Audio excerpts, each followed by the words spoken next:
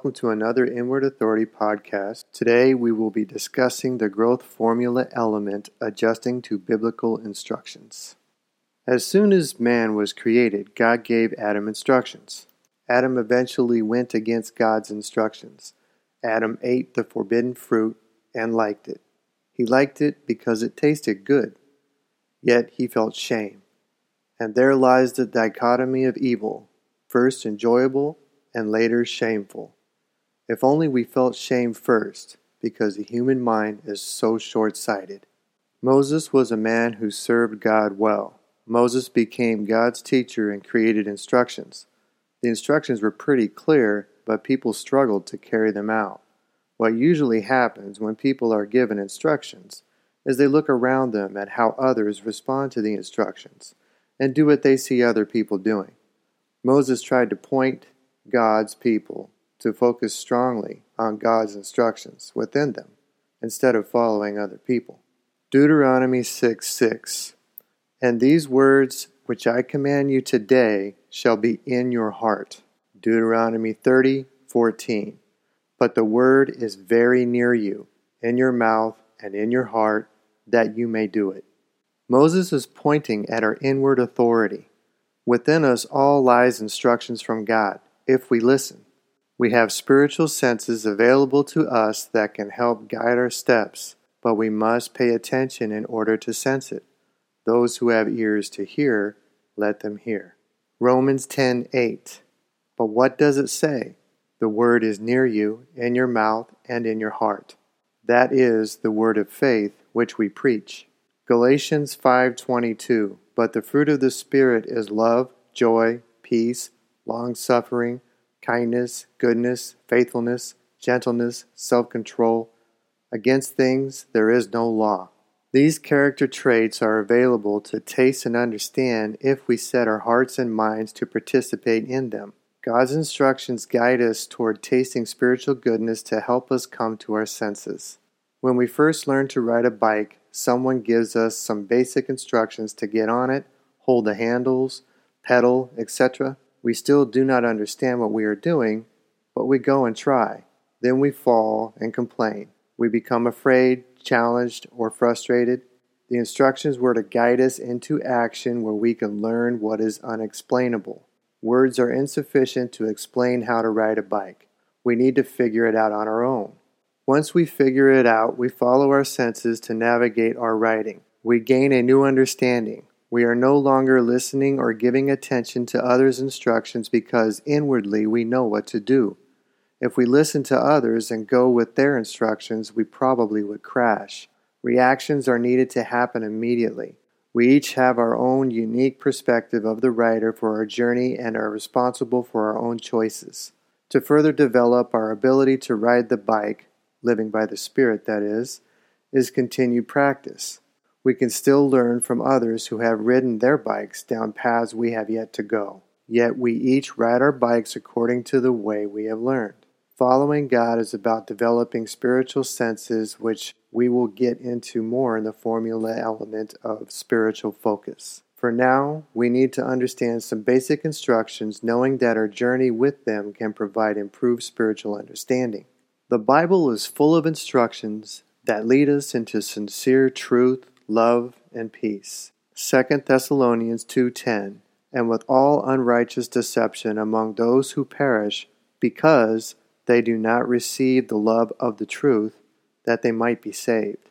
1 Peter 1:22.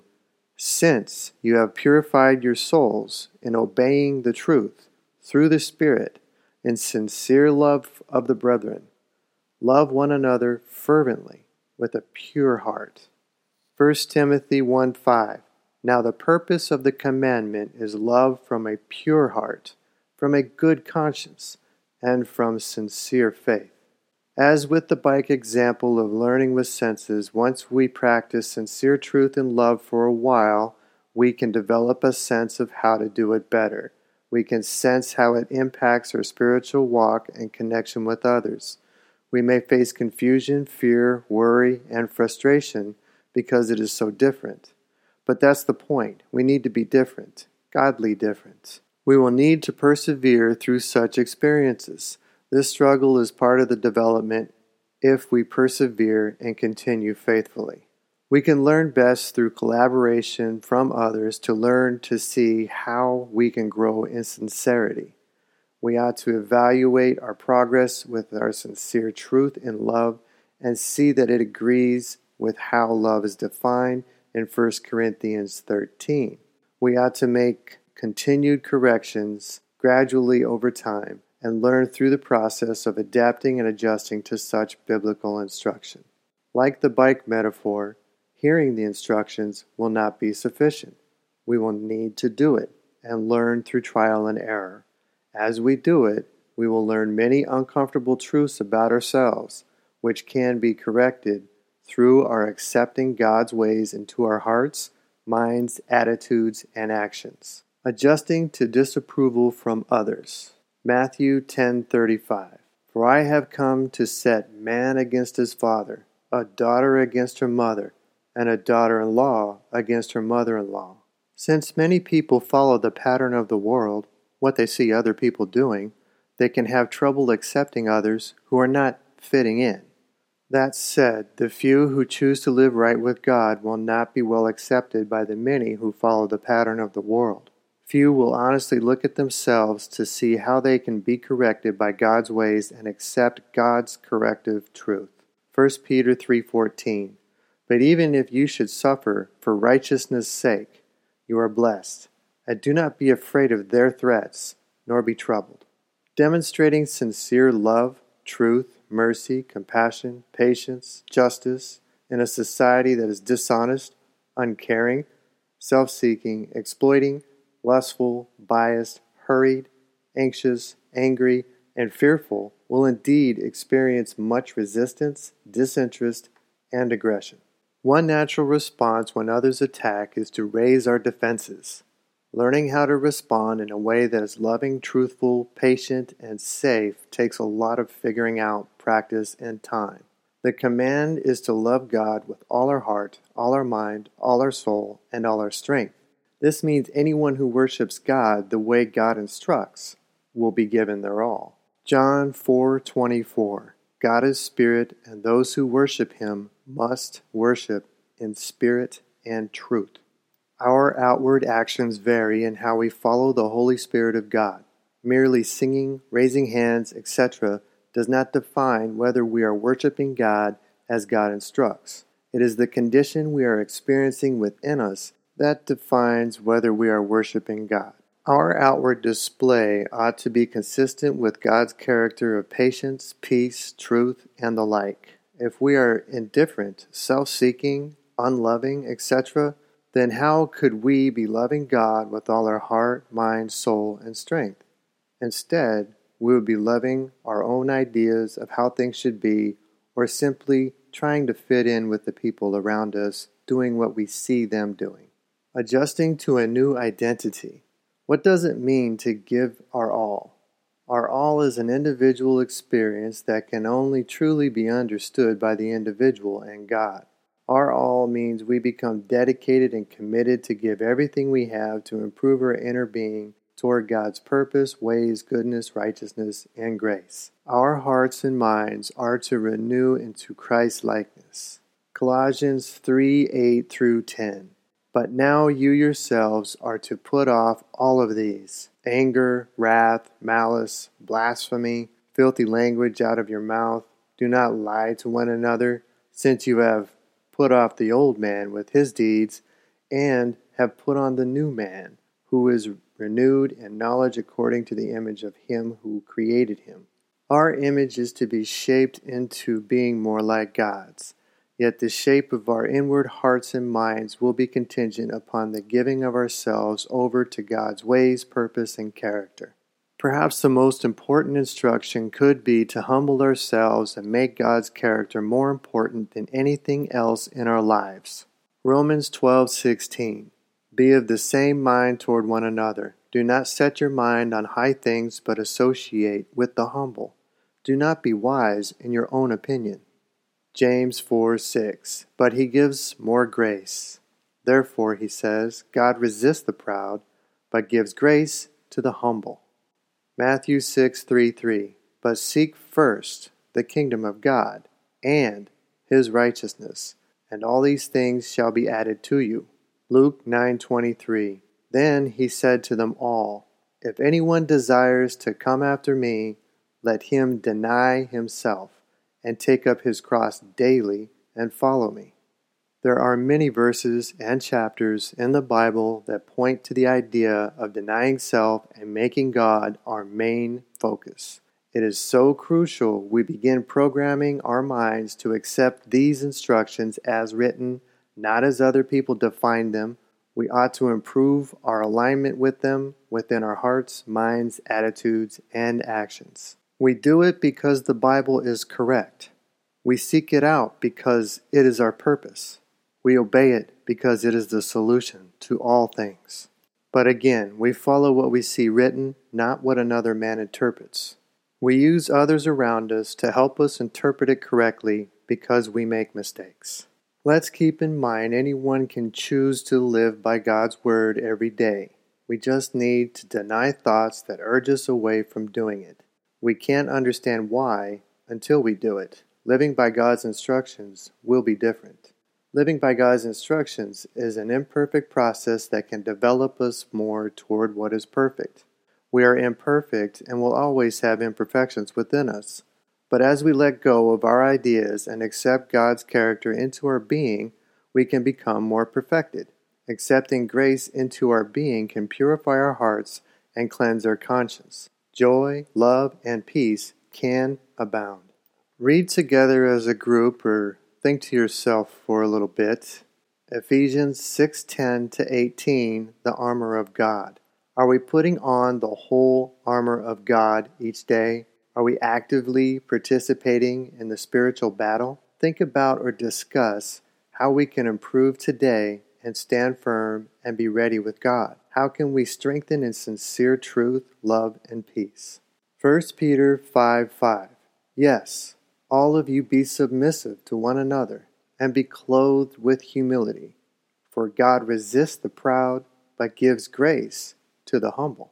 There exists within many of us an attitude of reciprocation. If someone is mean to us, then we are mean to them, or at least will not seek them out. If someone is kind to us, then we will more likely be kind to them and be more inviting to them than others who have been mean to us. Also see social exchange theory. Jesus gave instructions for us not to live by this attitude. If God is about love and peace, then we are to live by God's standards and see how we can grow love and peace, even with others who may be challenging. We can correct others within our minds that prompt us to retaliate, belittle, blame, or argue. Some good instructions are Matthew chapters 5-7. We choose what to watch, read, listen to, and groups to attend to help us learn and grow. Just like choosing the best school to learn, we can choose the best places to encourage and help us experience the development of God's grace. Are the groups we attend shaping us into Christ-likeness? If so, how? Does our daily activity develop us more into Christ-likeness? If so, how? Are there other ways that could help us grow? 1 Corinthians 15:33-34. Do not be deceived. Evil company corrupts good habits. Awake to righteousness, and do not sin. For some do not have the knowledge of God. I speak this to your shame. Information and thoughts need to be brought into our consciousness. In order to have God within our minds, we need to set our minds upon God. We can at least set ourselves up with a structure that facilitates such thinking. We can have groups designed to bring our attention toward how we are developing into God's character. You can go to the website www.inwardauthority.com, then go to Experience Groups, and there you can find an example of how to set up such a group. We all have a sense of what is normal. Our normal is different than others.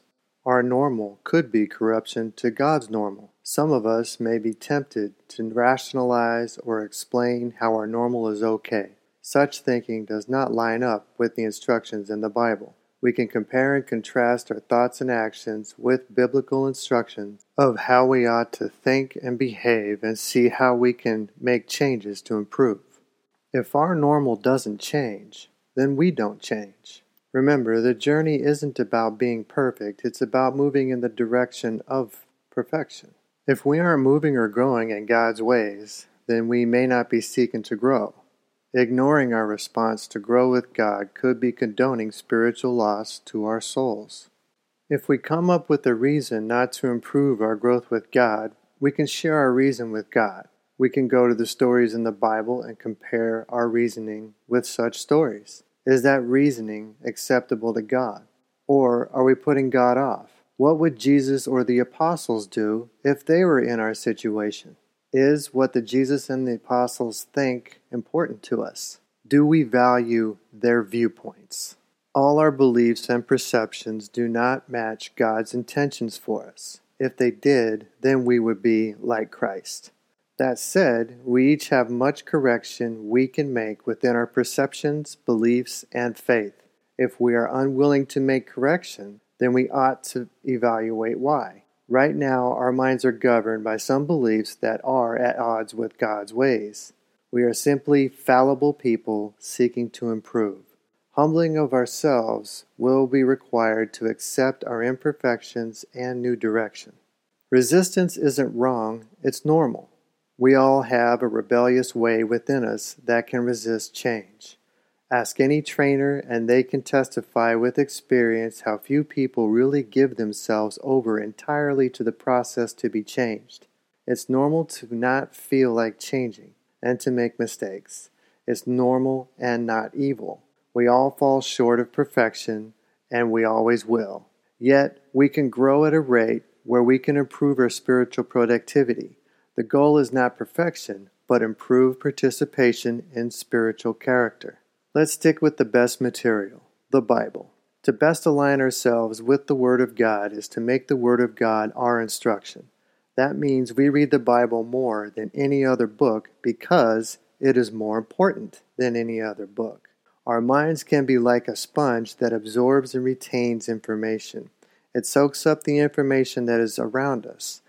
The information within the sponge often directs our lives. If the sponge becomes filled with conflicting dogma, it can affect our choices, actions, feelings, and relationships. It may be best to define biblical ideas and principles by reading the Bible. Is our opinion and understanding about God or the Bible based upon what we have read in it, or is it based upon someone else's information? If we go to some other author or speaker for their viewpoint without looking at the primary source, we can easily develop an understanding that is incorrect. Being more correct with God has everything to do with our goal. The Bible really hammers out this point. To learn about biblical terms, we can do concordance searches within the Bible about that word to see the pattern of how it is used. We will need to learn critical thinking skills and self-evaluation to see if our thoughts are right. We will need a sense of humility and willingness to be corrected. 2 Corinthians 10:5, bringing every thought into captivity to the obedience of Christ. Let us hope together for more Christians to move into corrective biblical action and learn God's message through new experiences.